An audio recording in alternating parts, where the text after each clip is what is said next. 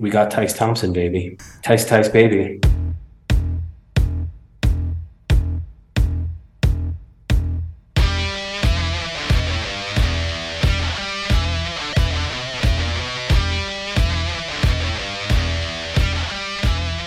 Hello and welcome to The Red Line, presented by Isles Fix, your only daily New York Islanders newsletter. Subscribe at islesfix.substack.com. I'm David Tuckman. Phil Farber, alongside me in the metaphorical sense, as he is up in Toronto. I am in Southern California. Two New York Islander fans lost. Phil, help me, please. You know, I shut it off with like 15 minutes to go. They didn't win last night. Weird, right? I was watching the game like, you know what? They're up 4-2. They're forechecking pretty hard to start this third period. I could turn the TV off. There's no way this one goes off the rails. No way. No way. No way Scott Mayfield makes a pass to no one in particular. To nobody in particular. And then just forgets about, hey, let's forget about one of the most dangerous players in the entire world that's like just sitting on the back door, right? Let's just forget about him too. That was such a sick shot. I mean, that puck is bouncing, and he just one-times it right past Sorokin. I understand. That's a disgusting play from a disgusting player. But yeah, you can't leave him wide open. Right. Don't leave him wide open. How many players are going to focus on the devil that's in the corner? The only devil on the ice who can't score. Right. I mean, it's just basic. By the way, full disclosure, Phil's help was not around. So his 2-year-old is there. So if you hear any goo-goo gaga in the background, that is our new coach of the New York Islanders. Lane Lambert has been fired. And yes, Phil's 2-year-old is taking over. So embrace. That's Can't possibly be worse. Can't possibly be worse than this. I mean, did you have a chance to read Steph's article today? I did not, no, unfortunately. Good piece. I mean, the Islanders are now first in the league when it comes to time spent trailing. No one has trailed less than the Islanders. That is normally, like I said, from a gambler's perspective, and if you missed last week's podcast, we talked about this. From a gambler's perspective, the two things that I know gamblers look at, I am one of them. One is goal differential, which the Islanders are not great at, but the other one is amount of time trailing, amount of time leading. If you don't trail games very much, that is usually a pretty good indicator of how you will be doing, and if you're not there yet, it's an indicator of what will happen in the future. Based on that, you would think the Islanders would be doing a lot better than they are doing. But when you're losing a lot of overtime games, and a lot of these overtime games, are in games where they haven't trailed at all, right? Think about Vancouver, right? They either led or were tied throughout that entire game. It's only in overtime, and that doesn't count as time trailing because it's just the game's over when the game's over in sudden death. So it's just been frustrating to watch a team that on 7 occasions has squandered multi-goal leads and has cost them a cumulative 5 points in the 4 times that they haven't been able to secure a victory in those games. Happy Thanksgiving, by the way. Thank you. Thank you very much. I mean, again, we didn't celebrate it up here. And it's no time for celebration right now when the Islanders are playing like a bunch of assholes. But wow, whoa, okay, there you go. Phil Farber not pulling any punches right now. Phil Farber, of course, you can follow him on Twitter at Phil's Facts. I am at Tuck on Sports, and of course, we are here courtesy of Isles Fix and of you, of course. Thank you so much for joining us and supporting us. So a lot to digest, but let's do it as quickly as we possibly can. We come back from Thanksgiving, and we have a good win. But we lose a couple of players in the process. And we lose Sebastian Aho. It looks like a shoulder, whether it's a 2-week injury, whether it's a 3-week injury, we don't know exactly, but it looks like he's going to be out for a little bit. Pelech, it looks like it's a wrist, the way he was holding it. Obviously, they'll never tell us, but it certainly appears that it's something along those lines. My guess is it's broken, and my guess this is a multi-week injury. Something that you and I have been clamoring for a couple of years.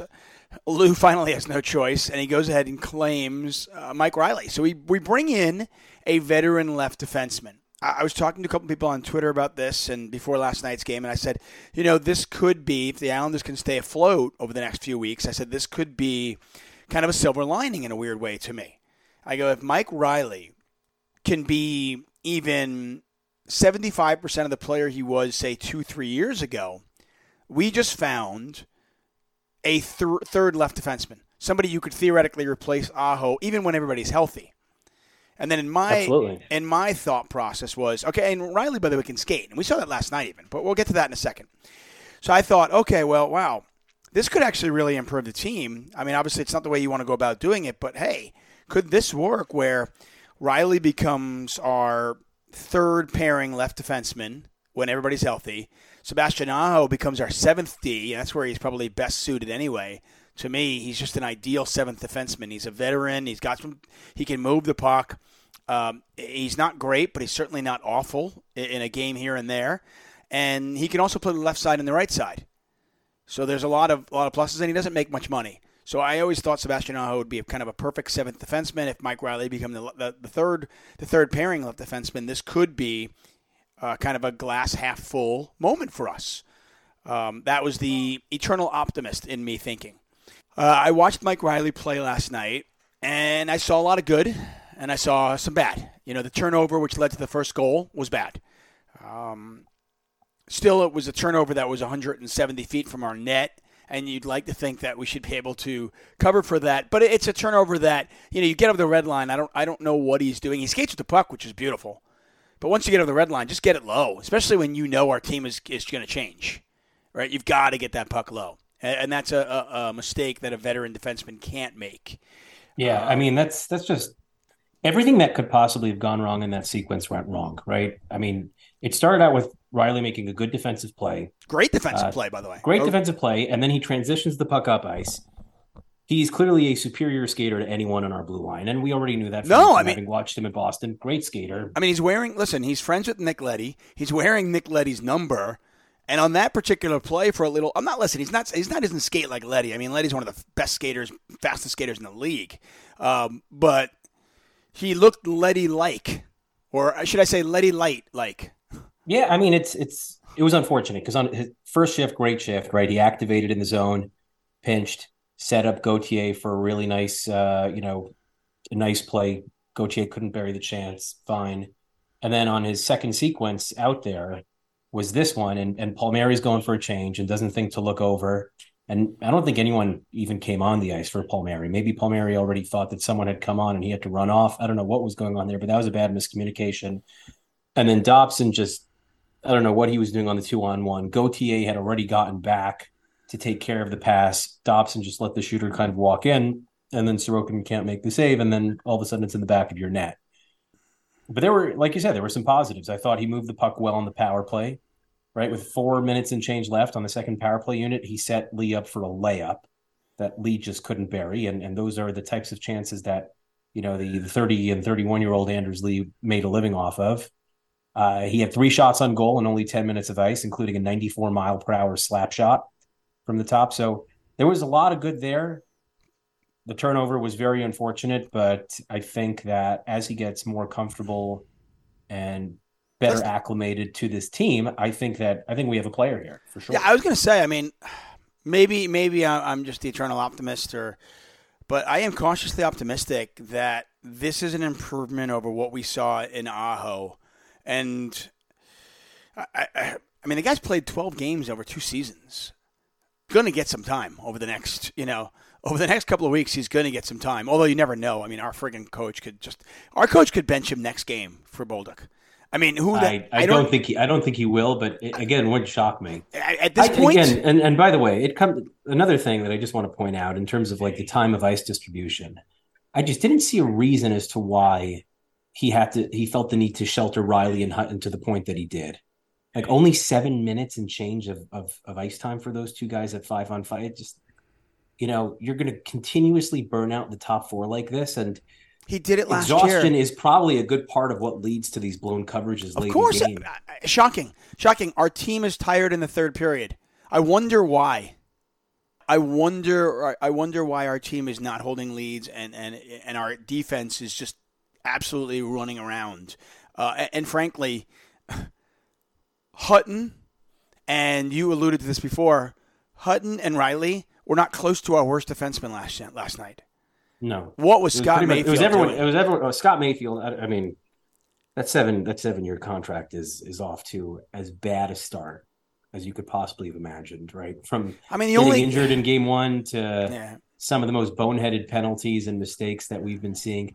I mean, maintained firmly this in control of this game until Scott Mayfield made that turnover. No, listen, I mean, Andy talks about this sometimes, and he says, listen, you take regular season Mayfield because in the playoffs the guy always shows up, and it's cheap enough with the cap going up, and right defensemen are at such a premium that I get it. Did we give him 2 more years than we want? Absolutely. Just there's nothing else out there. So to find the right defenseman that can kill penalties and eat minutes, I understand why we did it. But some of the plays that he makes are just like, what are you doing? And the miscommunications. Last night, I know that Pulock and Romanov don't play together all the time. But remember the play? Did you see the play where they both Pulock covered? and Romanov have been a pair for almost the entire season. Okay, then explain to me then why are they both covering the passer and the guy right in front of the net is wide open? That was remember the play I'm talking about, right? Yeah, that was Romanov. That's clearly Pulock's What are we doing? Romanov, yeah, clearly that was 100% on Romanov. Romanov's the left D man. He should be peeling off and covering the guy on the other side of the ice. I mean, who's going to score goals here? I just don't understand it. Another thing that drives me nuts, and I don't understand, I don't know if it's a Lambert system. I don't know if it's a lack of discipline from the team. I don't know if we need to bring in Corey Perry and maybe wake up the players on our team a little bit. I kid, I just. You went there. You had to go there. I had to go there. Of course, right? I had to go there. No, listen, I don't know what's going on, but okay. In all fairness and in all seriousness, there is a very basic system that a lot of teams do in the neutral zone, and Trotz was great at it, and I have to imagine Lane is still trying to do the same system, which is basically wings, you forecheck, and then you peel off on the wing on the boards, and you can watch a lot of teams do this. They peel off on the wings, and they cover the side. And I don't know if anybody noticed this last night, but Jack Hughes, he would go into the defensive zone, they would regroup, he would, get it back to his defenseman, and then he would peel off into the corner. And he would have, he'd be going 21 miles an hour, full speed down the left side of the ice. And he would get a pass, and he was wide open. And if we don't slow down fast players in the neutral zone, we are just not giving our defense a chance. And I'm like, where is our defense in the neutral zone? We can talk about it. It's also the forwards. I mean, the gap. No, I'm talking about the forwards. I'm specifically talking about the forwards. Normally, like if you watch old tape of the Islanders, or if you watch good teams play defense, wings lock down the wings along the boards.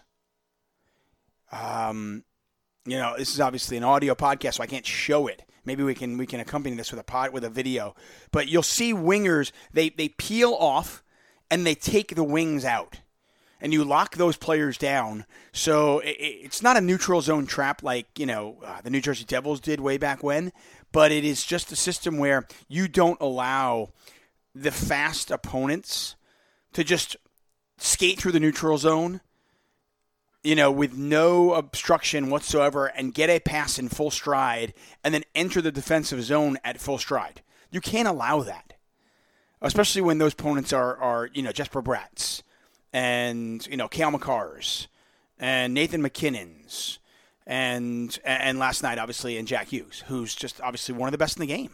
You have to slow him down to the neutral zone. It's what when Barzal is not going well, it's what the opposition is doing to him. It is what Jordan Staal does to Barzal in the playoffs. You slow him down in the neutral zone. Because if he's got a full head of steam to the neutral zone, you're not going to stop him once he gets in the defensive zone. That's just not going to happen. Anyway, there's just a lack of defensive structure that starts in the neutral zone and then continues into our defensive zone. Sounds like a job for Dean Evison. Yeah. No, it's really, really frustrating. So let's go through. So we beat Ottawa, but we lose a couple of players. We come back. Gutsy effort. Gutsy win. A good win. It was almost got out of hand. They were up 4-1. They gave up 2 very quick goals. But a gutsy win when you only have 4 D-men for almost the entire game and you're able to not blow a third period lead. So good win against the team that was coming in, I think, on a 3-game win streak.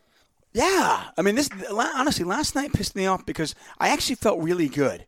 I said, wow. I go, what a gutsy win versus Ottawa. And by the way, that's a huge win because you're talking about preventing a team that you are literally competing with for one of the last playoff spots. You get 2 points, they get nothing. That is brilliant. Great job. Then the next night they play the Flyers. I actually, to be honest with you, I thought this was a scheduled loss. Same. The way we had, I mean, our entire defense had played 27, 28. Dobson played 31 minutes. I was like, okay, this is a scheduled loss. We got Riley wasn't going to be there in time. We had Bolduc and Hutton in the lineup. Our team's exhausted.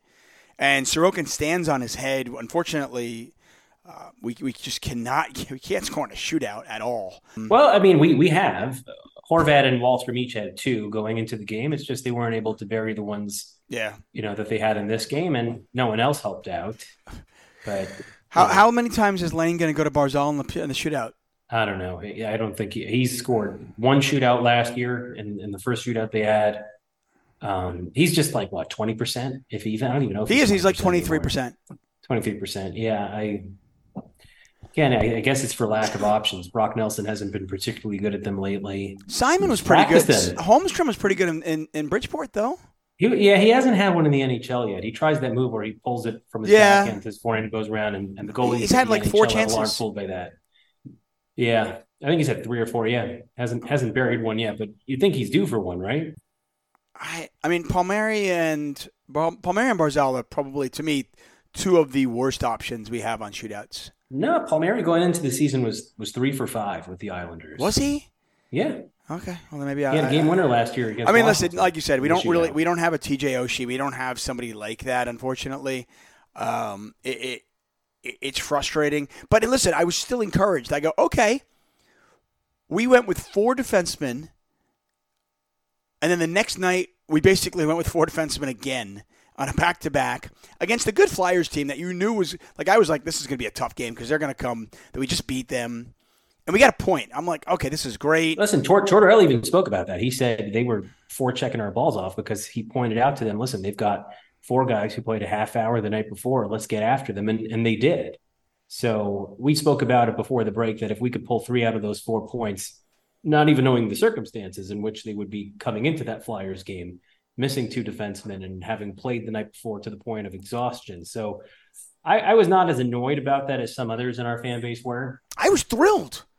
Yeah. I was the opposite of annoyed. I was like, wow. Well, you're telling me we just got. That made me slightly annoyed is just Horvat and Holmstrom in overtime each had the game-winning goal on their stick. That's going to happen, though. And just weren't able to vary it. Right, that's going to happen, though. Listen, the variants happen sometimes. Sometimes you get the chances and they bury. Sometimes you'll have 7 of those and you're going to bury 6 of them, and then you'll have 7 of them and you won't bury any at all. You know what I mean? And it can be incredibly frustrating, and I get it. Especially for a fan base who's like, just put the puck in the net. And it's just not as easy as that. Scoring a goal is somewhat random.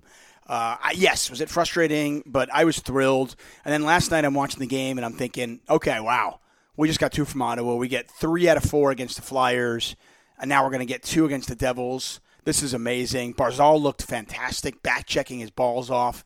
Fantastic. He was back-checking. He was everywhere. The pass to Pajot was amazing. We get Pajot on the board finally. Horvat with a beautiful one-timer on the power play. The power play was actually moving a little bit. Gauthier picks up his first point. Gauthier looked great on the 4th line. I'm thinking, okay, wow.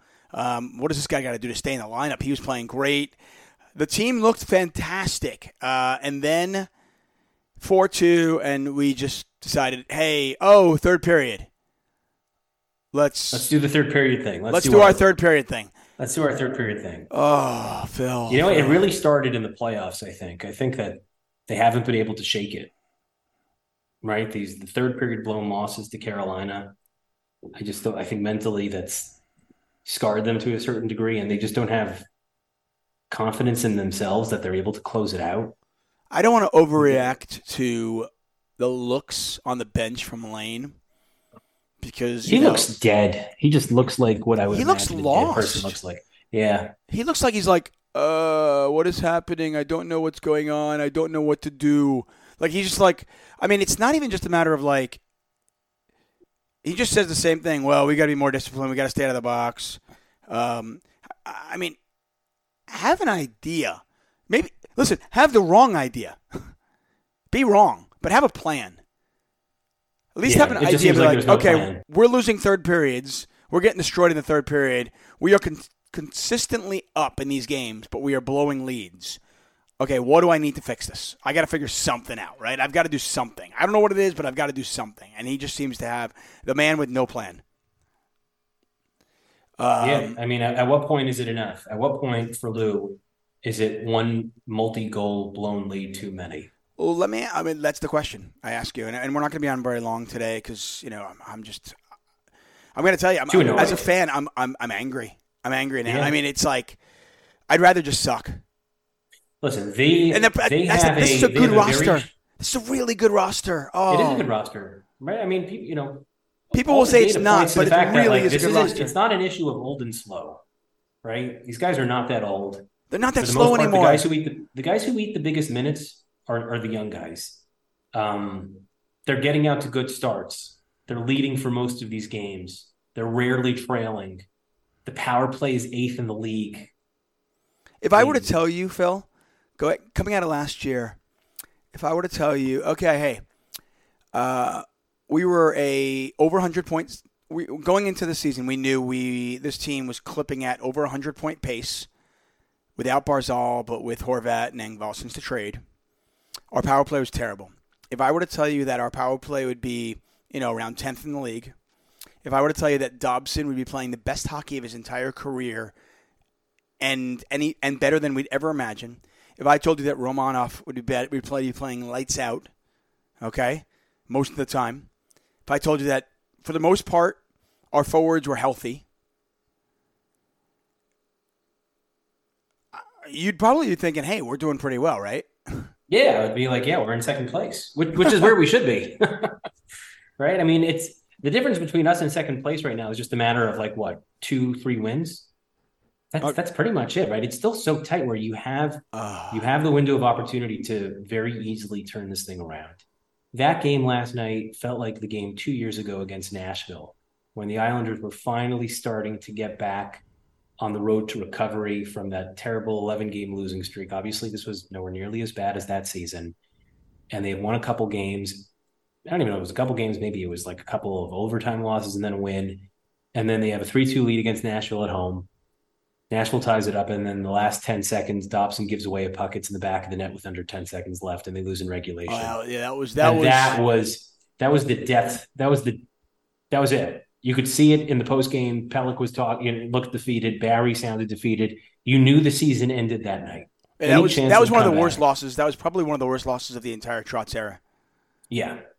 Now, they were much farther out of it. They were like 12 points out of a playoff spot or whatever, and it was coming off of just like a ridiculous losing streak prior to that, and they still weren't fully healthy yet. I think Nelson was still out at that point. They had Austin Zarnik in the lineup. So this has the feeling of if we don't make some sort of drastic change and drastic shakeup, this loss from last night could be that Nashville game. Okay. I do want to put a bow on this and move on. We got Carolina, we got Florida this week.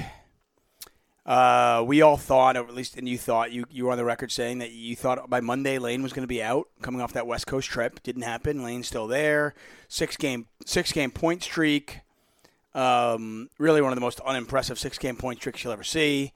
And then followed a vote of confidence from the GM also. When, today? I mean, no, when they had the whole presser about Pelech being out and they picked up Mike Riley. Right. He likes the way he handled himself. They battled adversity. They're coming out of it. So, again, it could be just Lou paying lip service because he had to give an update on the injuries and the acquisition and maybe. What is he going to say? They asked him a question. What's he going to say? And he gave an answer. Yeah, what's he going to say? I have no confidence in the coach. That's why he's still there. Right.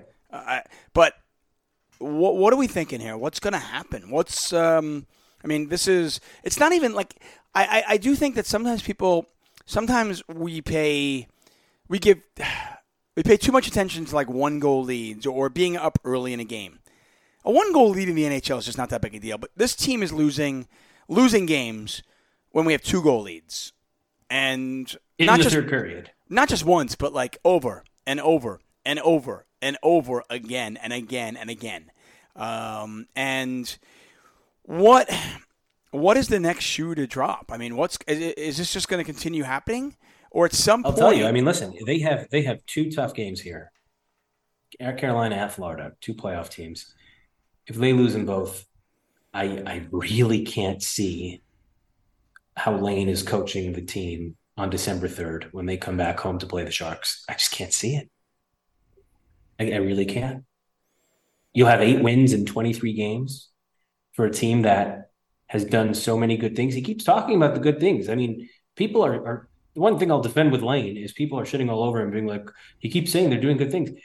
They objectively are doing good things during these games. It's not like they're just completely coasting and mailing them in and getting off to sloppy starts. It's just they are doing everything within their power to make sure they don't win and don't win in regulation. It's astonishing. It's astonishing how they could play through the first 40 and then not continue it on for the last 20 minutes. I mean, these guys that was what they were known for.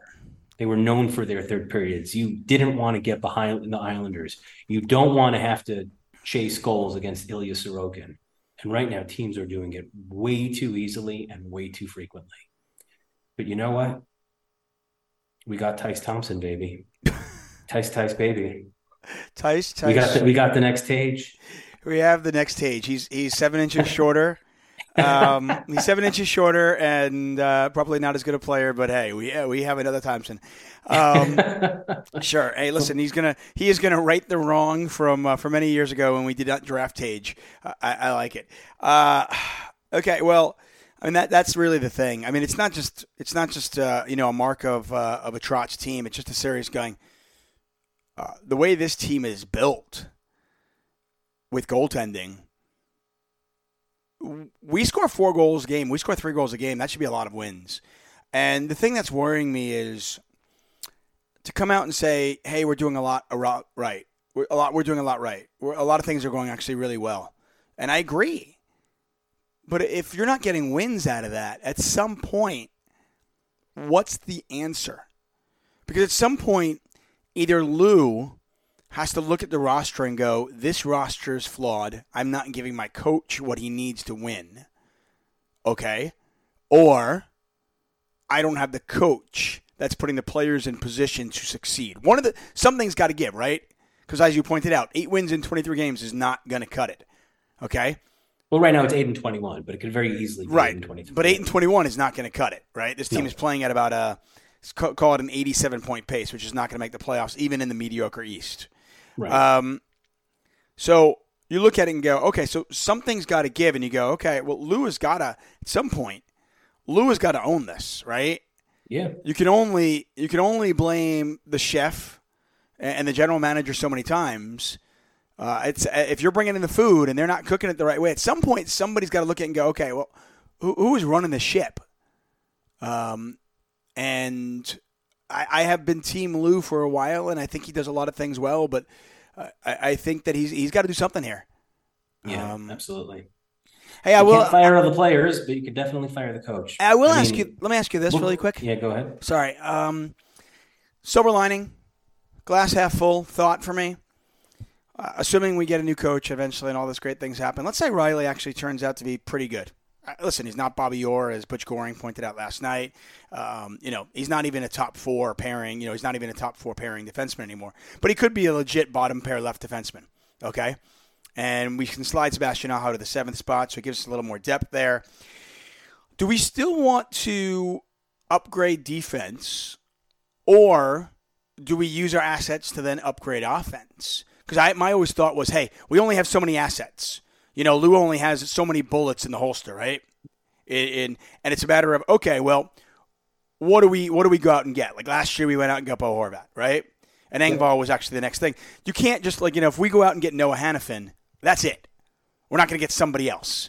So the question is, if Riley is good enough for that third pairing and it can slide Sebastian Aho to the 7th spot, do we then use our assets to go get a top 6 forward? Definitely a forward. Definitely a forward, yeah.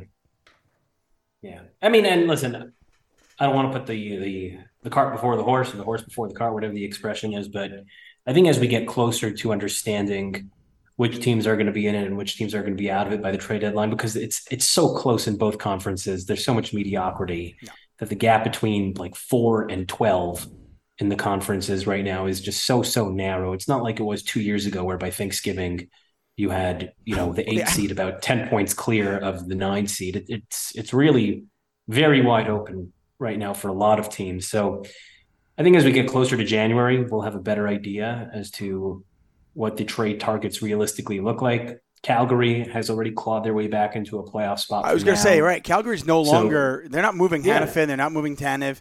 Zadorov maybe because he asked for a trade, but I just don't know if Zadorov is all that better than Riley.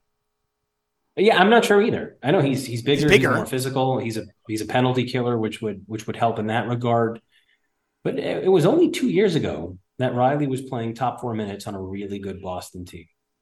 So to rule out him being able to be a very high-end bottom pair left-hander who will could solve some issues. You could see the issues that he's trying to solve yesterday, right? And maybe trying to be a little bit too courageous with the puck there, and that's something that you're probably not going to see him doing again. Going on his backhand and trying to flip it in through traffic. But he does bring assets that this team has needed over the past couple of seasons in terms of just puck transition and a legitimate option quarterbacking the second power play. And I'm excited to see how that plays out. You are listening to The Red Line. It's a depressing red line, but it is a red line. Presented by Isles Fix, your only daily New York Islanders newsletter. Subscribe at islesfix.substack.com. Of course, that's Phil Farber at Phil's Facts on Twitter. I am Tuck on Sports on Twitter as well, David Tuckman. I want to thank all of you for being here. Phil, despite Casey Cizikas telling the fans to go home, what should the fans do? I mean, what do we do right now? Is there anything I'll tell you something. If the Islanders don't win a couple of these games, or if there's another blown lead, December 3rd versus the Sharks is not going to be pleasant for Lane. Nope. People might take Casey's advice and just stay home. They might just stay home. Anyway, unless you have something else to say, I have nothing else to add. I got nothing else, Dave. I am a disappointed. And listen, by the way, I will say, Phil, you and I were on board with this. We were talking about the things that the Islanders needed to do in the offseason to make this team better. And we've seen a lot of that. But one of our biggest fears, and we both thought it, was, will the coaching get better? Will Lane improve from year one to year two? And I was hopeful, but I was nervous. And those nerves have played out. Agreed. Anyway, that's going to do it for us, guys. We will see you next week. If you have any questions for us, send us a tweet. Use the hashtag #TheRedLine, and we will get to them as best we can. For Phil Farber, I'm David Tuckman. Later, guys.